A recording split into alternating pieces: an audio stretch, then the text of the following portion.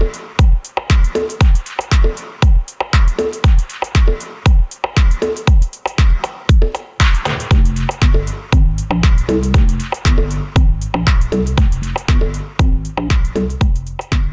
the music play. Isn't it great? It is amazing music. Hello, Lauda, Hi, Jeff, and all of our listeners. from all over the world. That's right. We're Welcome excited back. Yeah, to to be Queen's back. Best, the podcast. And the weather's warm.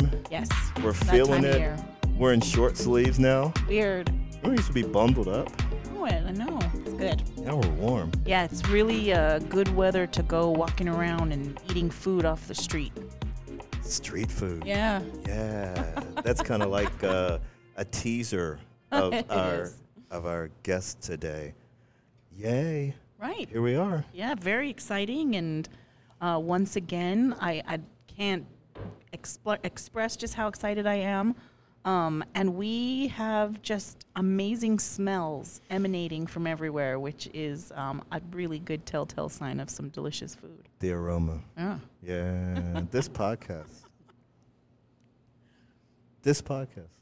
Yes. What do we do? What is it all about? Yeah, so this is our platform by the Queen's Chamber to provide a space for our small businesses, our food and beverage businesses and restaurants to tell their stories and show us and let us taste why they're so unique. And we have heard some amazing stories over the almost year that the podcast has been out there. Wow. We have heard some amazing stories from amazing individuals. So I can't believe we've been going that long. That's really incredible. And everybody's story is so unique and wonderful. So it's amazing to have a space where they can talk about it.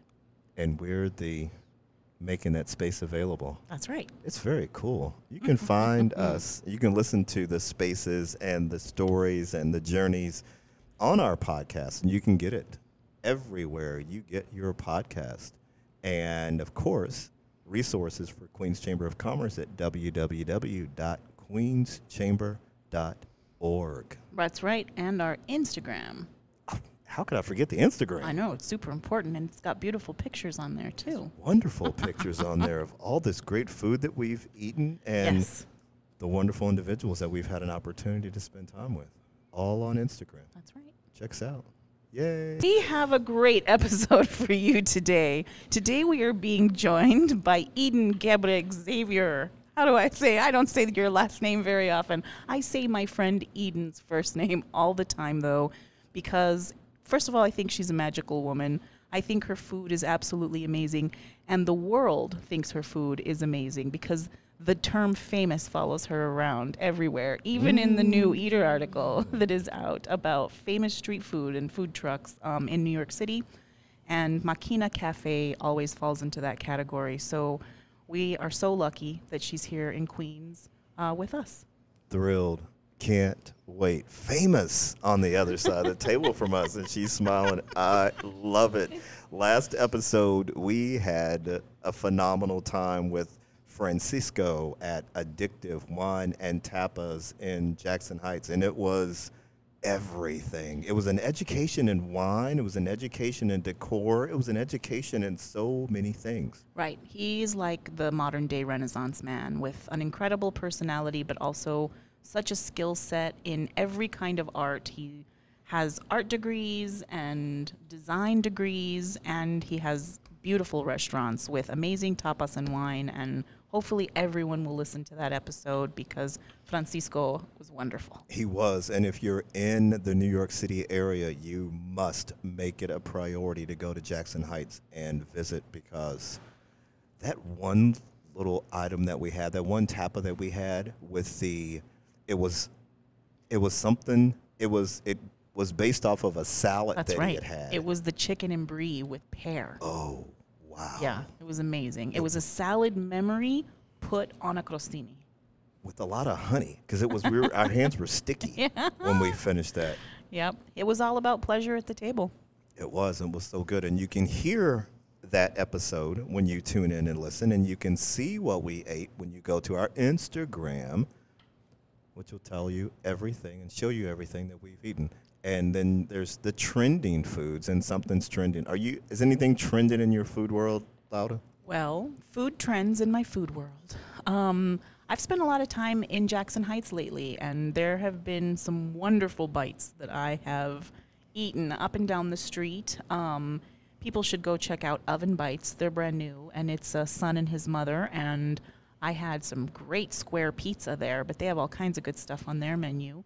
But a lot of Jackson Heights spots. How about you, Jeff? Great neighborhood. Yeah, best. I've moved from muffins to chicken. Okay. So I purchased chicken breast. So I will likely have chicken for the next 6 to 8 weeks. Oh. And I'll be clucking by the time I'm. So it's all good because I love chicken. How many different ways can you make chicken? Every way. Of different ways. Every single way. Tons of different ways. And I'm going to cook it in my air fryer, something that you said you have not experienced. I've never seen an air fryer face-to-face in person in my life. But I want one because apparently you can cook everything in there. They're pretty amazing, to be honest that's what with I you. hear. They are really I have to get an apartment with a counter. Okay. So that's Then I can put my air fryer on it. Then you can put your air fryer on it. So we're going to take a short break, and when we come back, we'll be joined by our special guest, Eden. That's right. From Makina's Cafe. Can't wait. It's going to be good stuff when she joins us.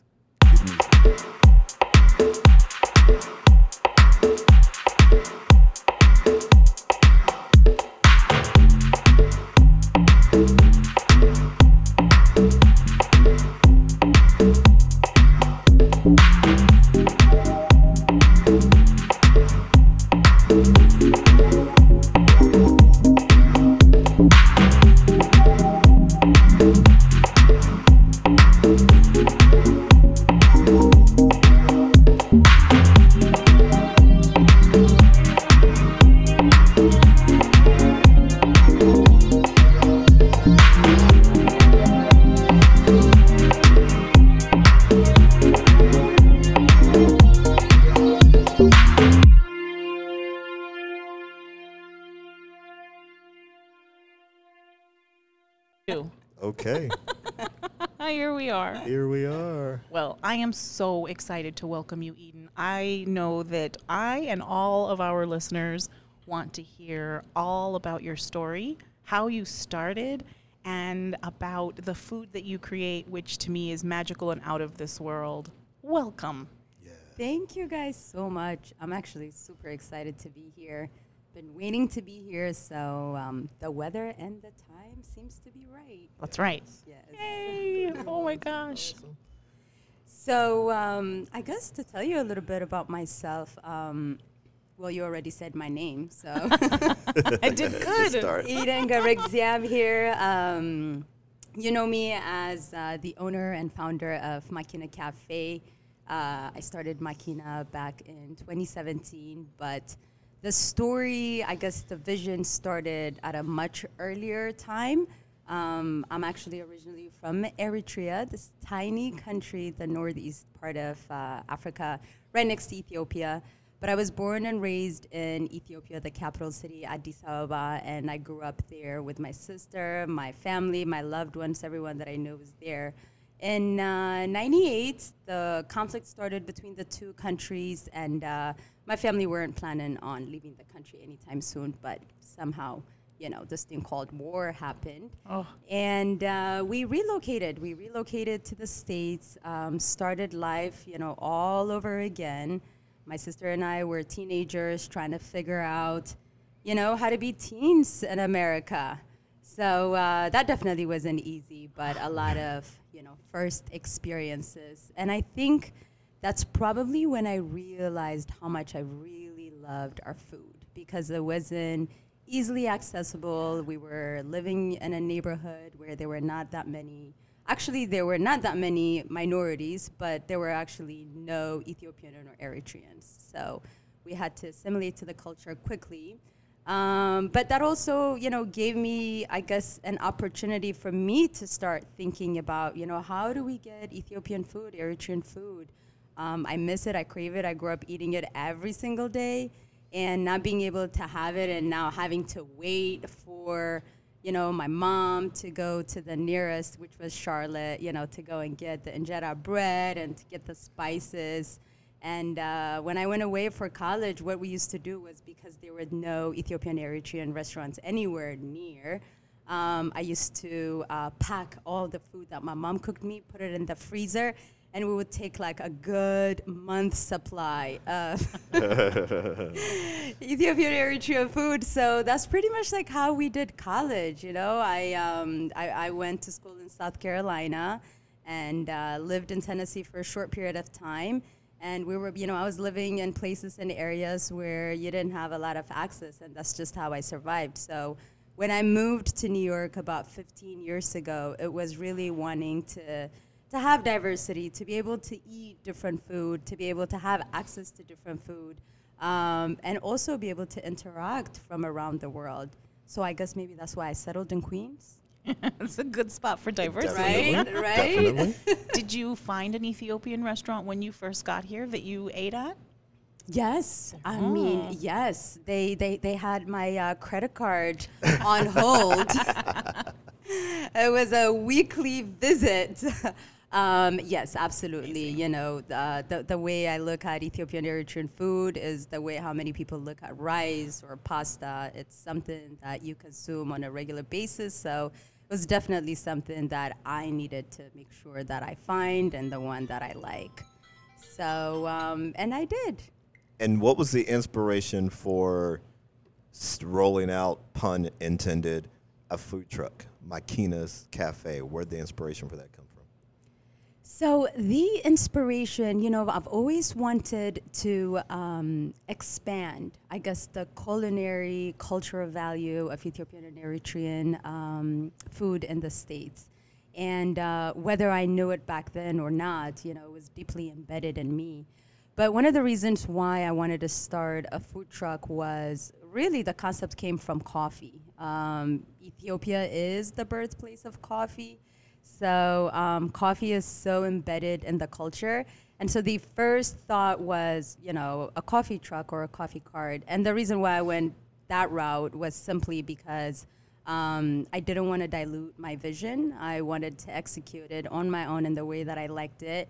And so from financial perspective as well, when you're going on your own in New York City, you got to be able to afford a whole lot of things that comes with it. Right. So with these two, I decided to go more on the mobile side of it. But as I continued to research, I realized that, well, New York City is not an easy city. It's one of the hardest places to operate food trucks. And it's, you know, it's one of those things that seems easy and you can just step in. There's a lot of people that walk around the streets. So, you know, you can grab customers, but it's not. That's just, I feel like, is an illusion. Mm-hmm. So I realized that, no, I probably need to serve more than coffee. And so as I was just contemplating, you know, Ethiopian food is all about the tradition and the culture, and it's more of consumed at dinner or with family and a big table, and it shares community. And so how do I do that to a fast casual concept? So that was the big question I wrestled with, and I didn't. There was nobody that has done it prior to me in New York City. And so as I researched, I had to look at other cuisines. I had to look at how did Thai food get introduced to America, and how did they go about it when it comes to street food? You know, I had to look at Mexican, I had to look at Indian food. So other cuisines that were similar as Ethiopian Eritrean, and I had to pretty much, you know, adapt and customize some of the dishes. We don't carry a lot of things on the truck, just simply because we're serving lunch. Our dishes, some of, you know, the meals are saucy and messy, as they should be. Mm-hmm. And you know, you could find it challenging when you're consuming it for lunch and you're rushing and you're wearing, you know, your shirt, or you have to go to a meeting. So from a perspective, people might just opt out to, you know, go and eat something else. So one of the things that we introduce is we don't traditionally eat rice, but the rest of the world does. And so we introduced rice and as a base, whereas traditionally we eat injera, which is a sourdough flatbread, very thin. thin as a crepe, but it has a sourdough taste to it. Really delicious.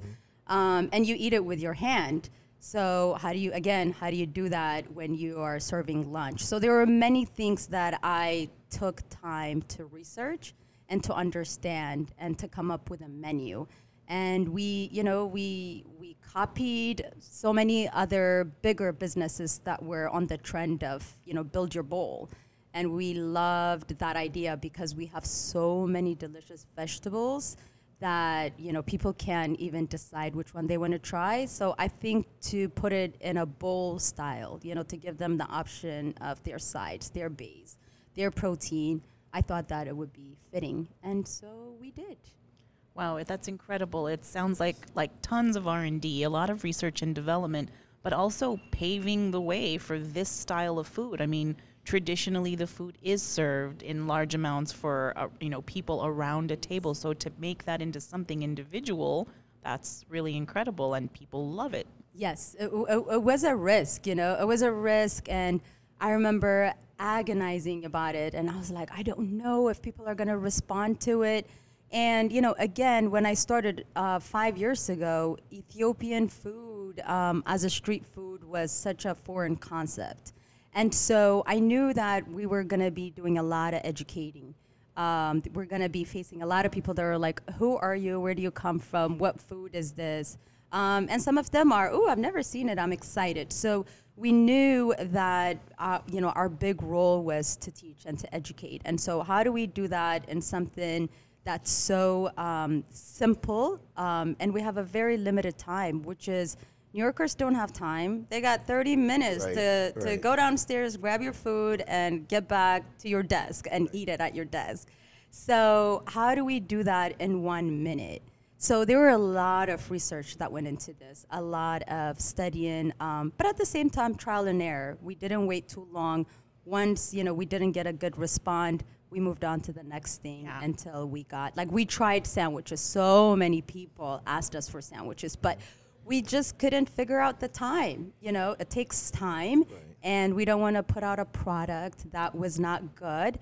And when people are saying like, hey, we need our food or we need to get out of here, one of the dish that we serve, tips, it's cooked on the spot. So as a customer orders it, we cook it on the spot. So that takes a certain amount of time, and then to put it together also takes a certain amount of time. So because of that, we just, we had to take it off the menu.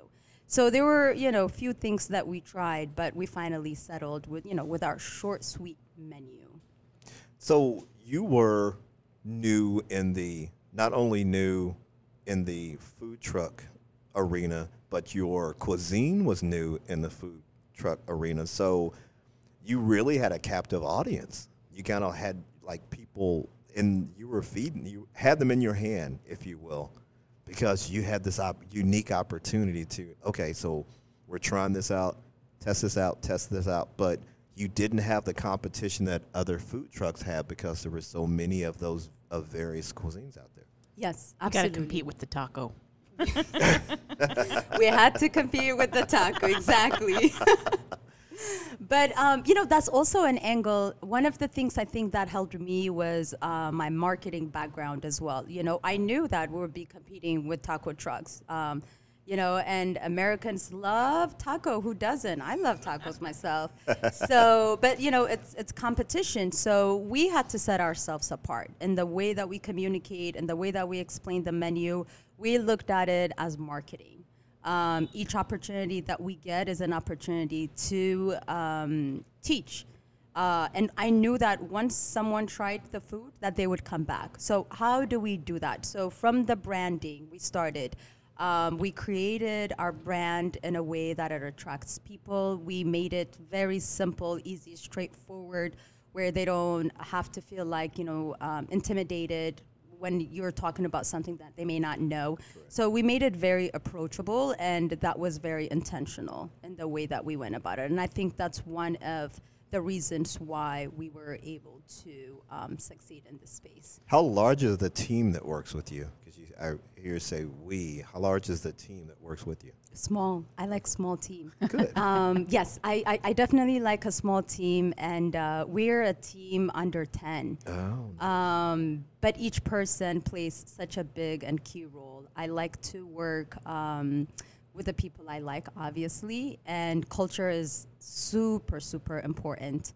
Prior to me starting my business, I had worked in so many different restaurants, bartending, anywhere from front of the house, a little bit of back of the house experience, but many times my experience has been very hard and harsh, mentally, emotionally, the language that's used. Restaurant workers or food industry workers have just treated so terribly in the past. And so when I started my business, it was extremely important that respect was on the top. And each person that joins our team, that onboards our team, that is the culture of Makina. Respect is the absolute most important thing. And so we start with that. And there are people that have stayed with us from the beginning, and there are people that have come and gone. But each person has an open door in a sense that there are many of them that come back and will have lunch with us and will have dinner with us, and they'll just catch up because they have that Makina love. They've been respected in a workspace, even if it doesn't work out for them, and vice versa. So that's something that's very special to me, and it's hard to find people that also have the same point of view as you. So we handpick the people that work with us, and as a result, we keep a small team. Well, I am really excited to hear a little bit more about how you decided on recipes, what you drew from. If you drew from your childhood, obviously you're drawing from home, but how you decided on the recipes for what you finalized for the truck now. Yes. So the recipe was in a way a bit straightforward. I just picked the vegetables and the dishes that I liked the most. And because I'm going to be eating it every single day. Right. So I picked dishes that I liked, but also I realized that the kitchen in the truck is small. And so we had to pick dishes that is also food truck friendly. So something that we can cook quickly with the equipment that we have, vegetables that we can warm up quickly. Our catering menu has a much bigger and extensive menu options, anywhere from modern fusion that we're doing to very traditional dishes. But in regards to the truck, it was just simply, this is our business, which is serving fast casual, and what are the dishes that fit the fast casual concept. And I know that your catering is really wonderful. You also do a bunch of great events around the city, and you've had to morph your food into different forms for that as well. Oh, yes, absolutely. Depending on the type of event that we're doing, we're changing our menu, we're switching it up. The vegan plant-based space is exploding.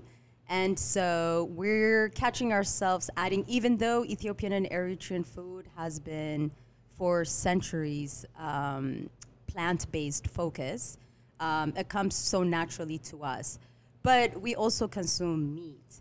A lot of the events that we've been attending, there's been a lot of interest in wanting to have more plant-based options. So we tend to curate towards that a little more and expand our plant-based menu options and pay an homage to the old dishes, and then how do we move it forward and add in the ingredients that we have here locally and create the dishes that we need to create.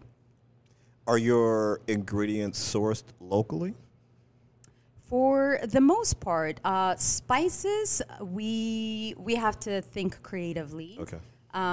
Just simply because if you want the best quality, New York City doesn't have a huge Ethiopian Eritrean population. And so we would have to look at other cities, close by cities. Philadelphia, Washington, D.C. It's a huge hub of Ethiopian and Eritreans. And so when we need to do spice run, that's usually where we go at. But one of the best things about Ethiopian and Eritrean food is you're cooking with items that you can easily find at a grocery store, working with lentils and collard greens and cabbage. So these are items that you can go to your grocery store and be able to purchase.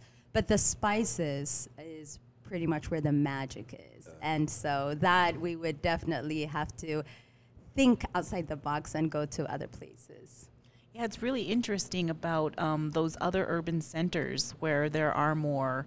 I was out in Seattle for a really long time in grad school, and there was a huge Ethiopian Eritrean population there, and we ate Ethiopian food regularly, once a week probably, because there were so many restaurants. Here I don't encounter that as much, so I can see the difference. Yeah, I'm so surprised that New Yorkers are eaters and they're foodies. They love to try different cuisines and food, and I'm so surprised that it's not a saturated market at all. I think you can count the restaurants, with your fingers. I think we have less than 20 Ethiopian and Eritrean restaurants in New York City, so it's not a saturated market at all. And I think there's a lot of space for growth.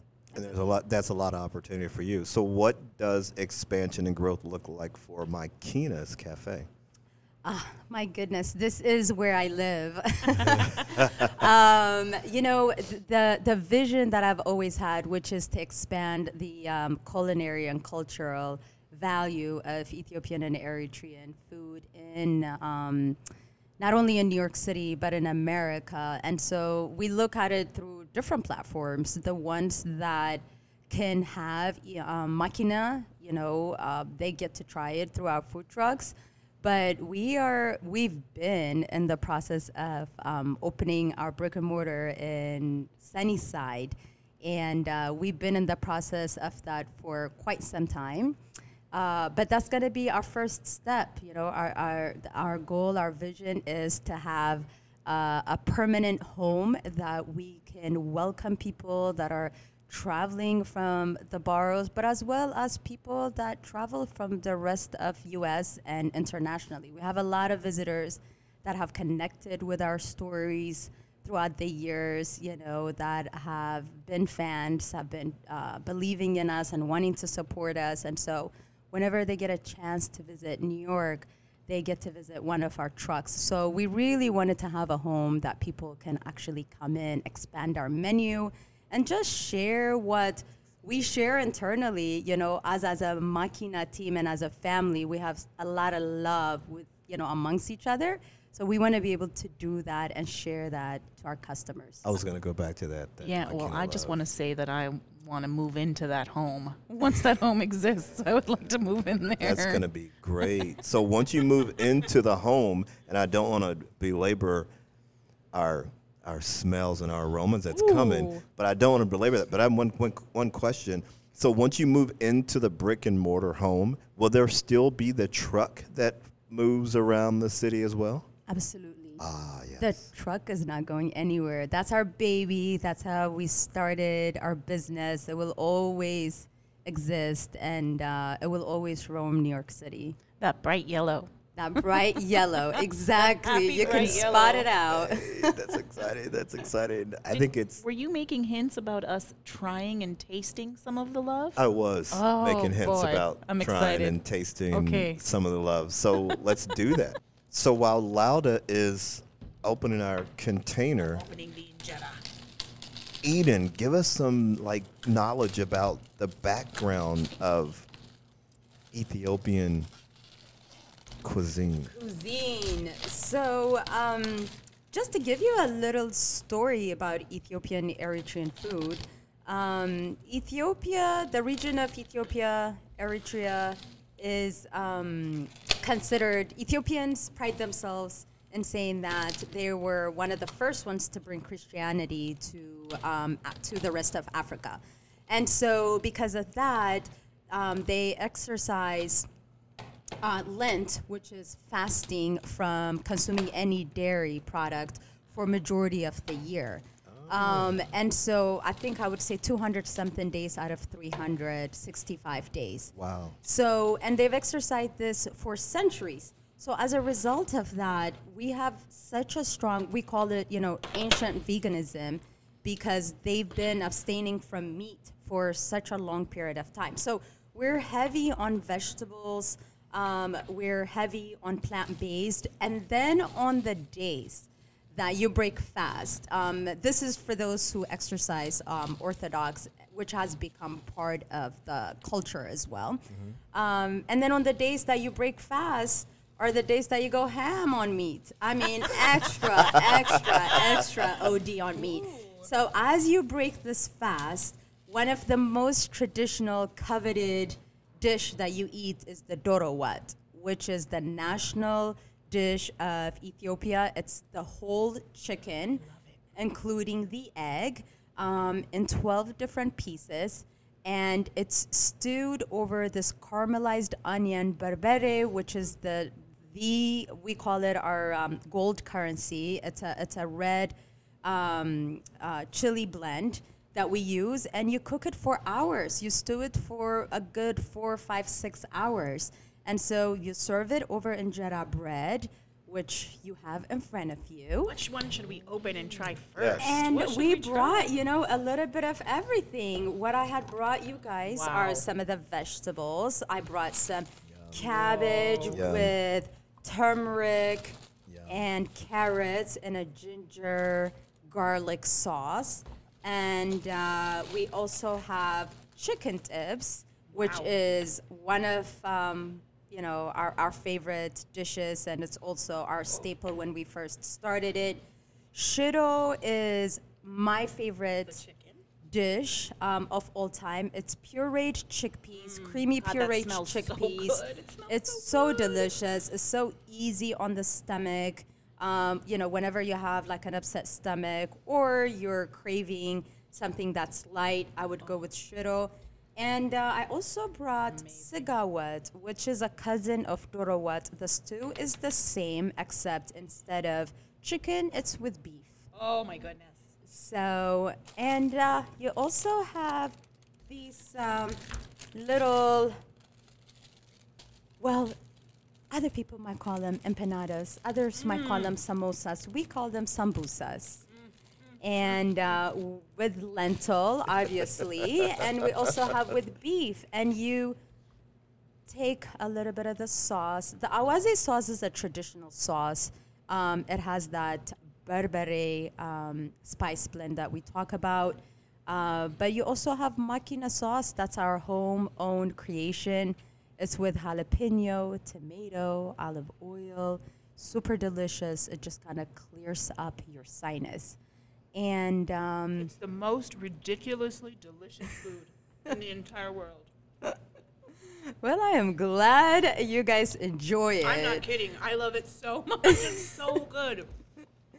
So it's so good because when you're at home, technically, if you're not fasting, you would have injera is in a circle, and so the plates that you guys have in front of you is our takeout container, Right. which I have searched for years and years and years because I wanted it to kind of represent your own circle platter. And so traditionally you would have a big round platter with the injera. Injera is about 12 inches or so. You would put the meat So good. in the middle, and then your vegetables are always on the side. So So the meat in the middle, vegetable inside. the Okay. meat in the middle and the veggies on the side, and you just dig in. You Like dabble into much- this and a much little like bit of we're that. doing. It's like Exactly. we're doing ravenously because it's so good. Exactly. So people at the truck can decide and choose between these things for their bowl. Yes, absolutely. So the menu is so sweet and short, which I love. You pick your base. So you have the choice of injera, or you can do yellow basmati rice. You can choose your meat, Heaven. and then you pick your two sides, which are our vegetables. That cabbage is ridiculous. That cabbage Come is on. really I mean, good. it's just so good. It's The so depth good. of flavor is just beyond measure. There's nothing else that has this sort of like spice differentiation to me for my palate. That's why I like it so much. Once Yeah. again, I'm quiet because I'm eating, and I'm letting Eden and Lauda go for it. This is so good. Amazing. Yeah, Eden, I want to hear, like, what would you like to say to our listeners? What else would you like them to know about you, aside from knowing where your schedule is and where to find the food? But what else would you like to share? Yes. I mean, honestly, we're just so excited. We started in 2017. As you both know, pandemic wasn't easy. We hit pandemic, and it was really, really challenging.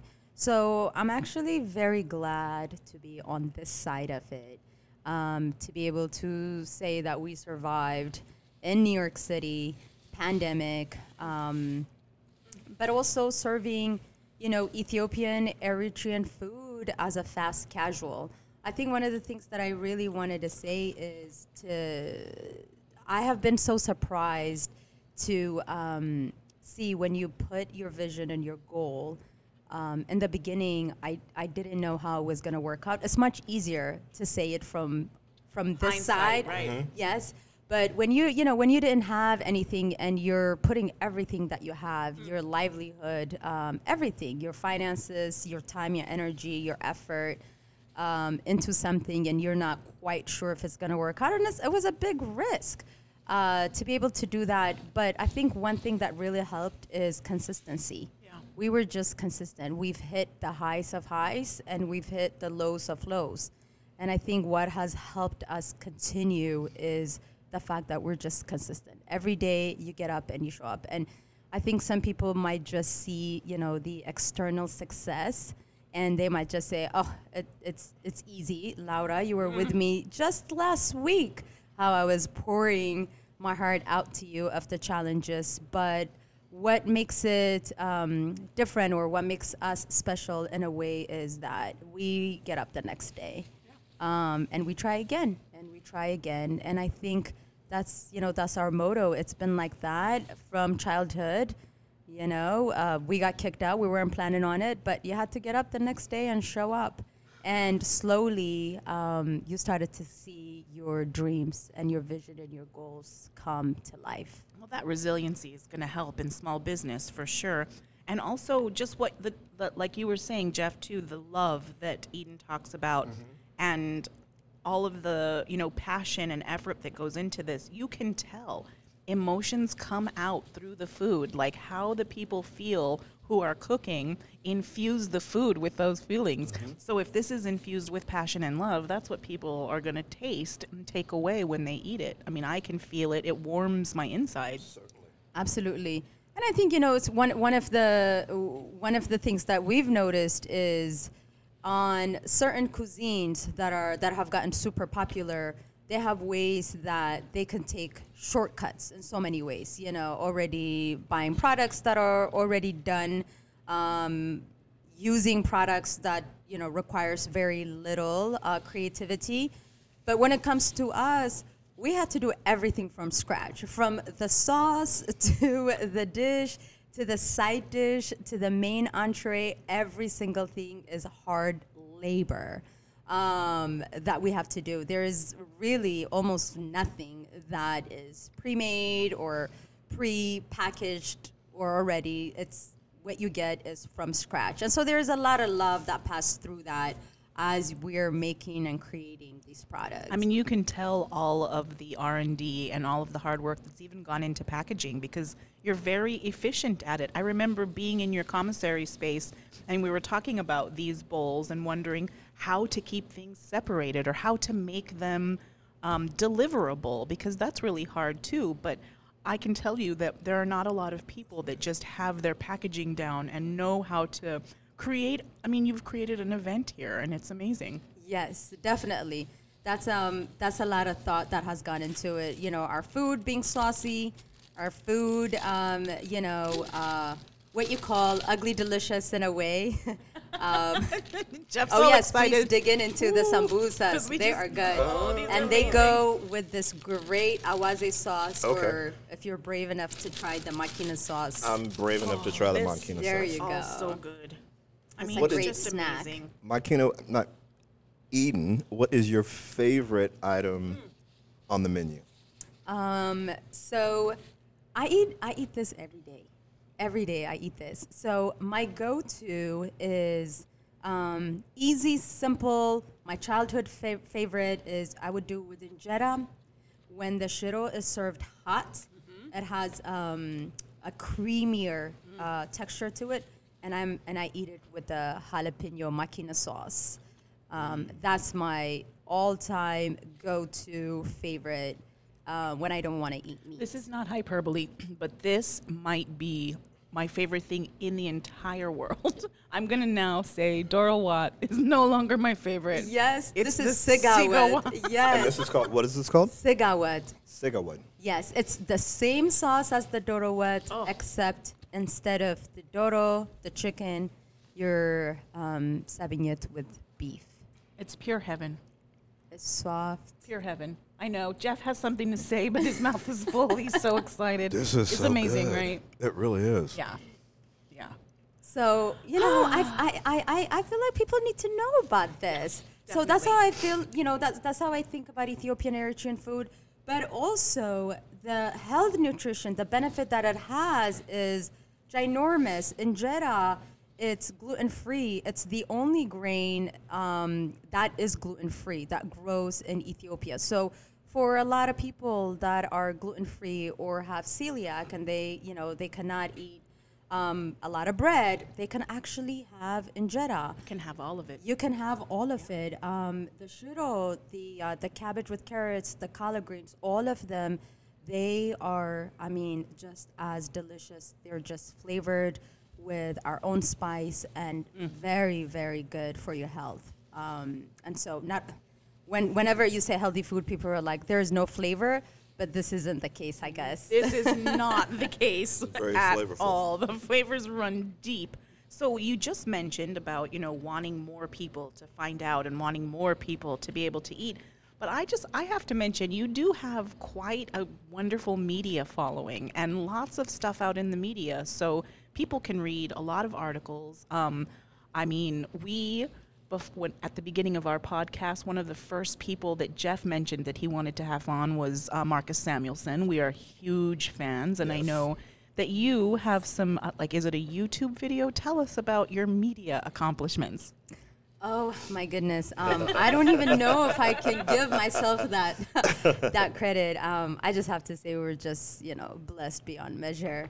But yeah, we've been really privileged enough to work with some of the great culinary people that we look up to. Marcus Samuelson, obviously, having an Ethiopian heritage, is somebody that we look up to.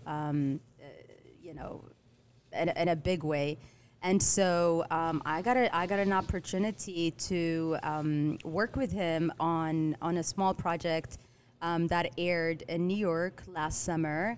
And it was Eat Up Harlem started, and it was Eat Up New York City. And they came to Queens, and we were one of the people that they interviewed and wanted to know more about what we do. But this opportunity actually came through 10,000 Small Business, Goldman Sachs. Oh, yeah. Oh, yeah. Okay. I was part of the cohort last year. After pandemic, it was so tough for us to reinvent ourselves. How are we gonna move forward? And we saw the opportunity, and I jumped on it right away. And I completed the Goldman Sachs, 10,000 Small Businesses. Shout out to them. And it was really helpful. And so we were able to connect through that.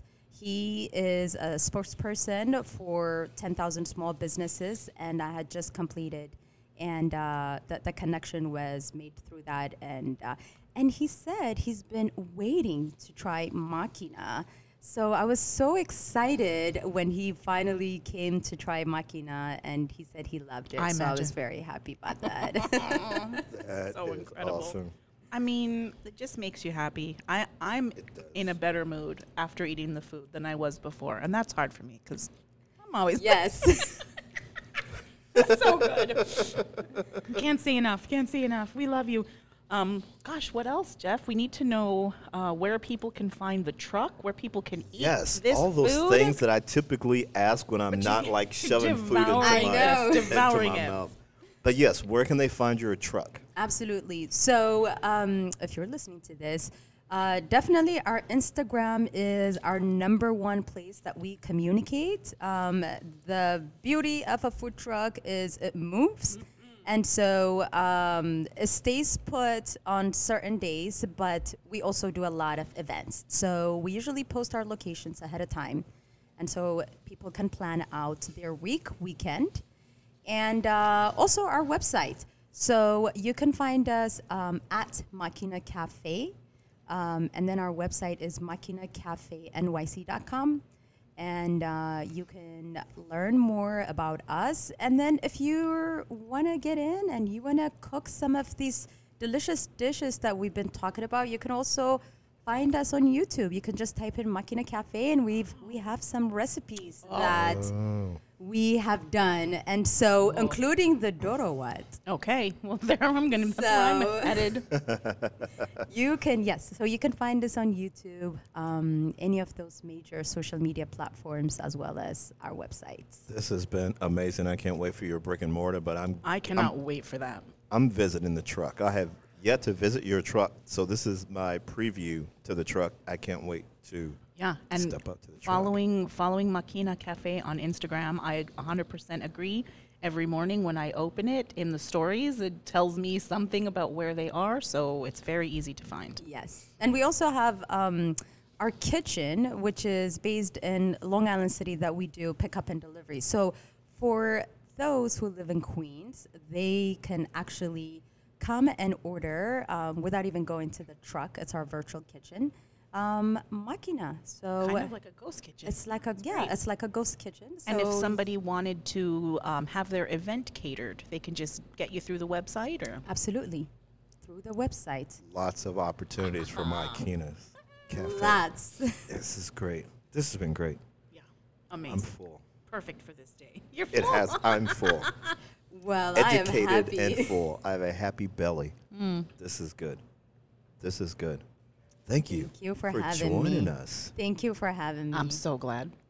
Finally. Well, I mean, stay adventurous and support your local food eateries. Always peace and love. Follow Queen's Chamber on all of our social media platforms: Instagram, Twitter, Facebook, and YouTube. And then you go over to Makina's recipes on YouTube, so you can get all that wonderful knowledge. And until you hear this music and our voices again, we are out, and it's been amazing. Thank you again. What a pleasure.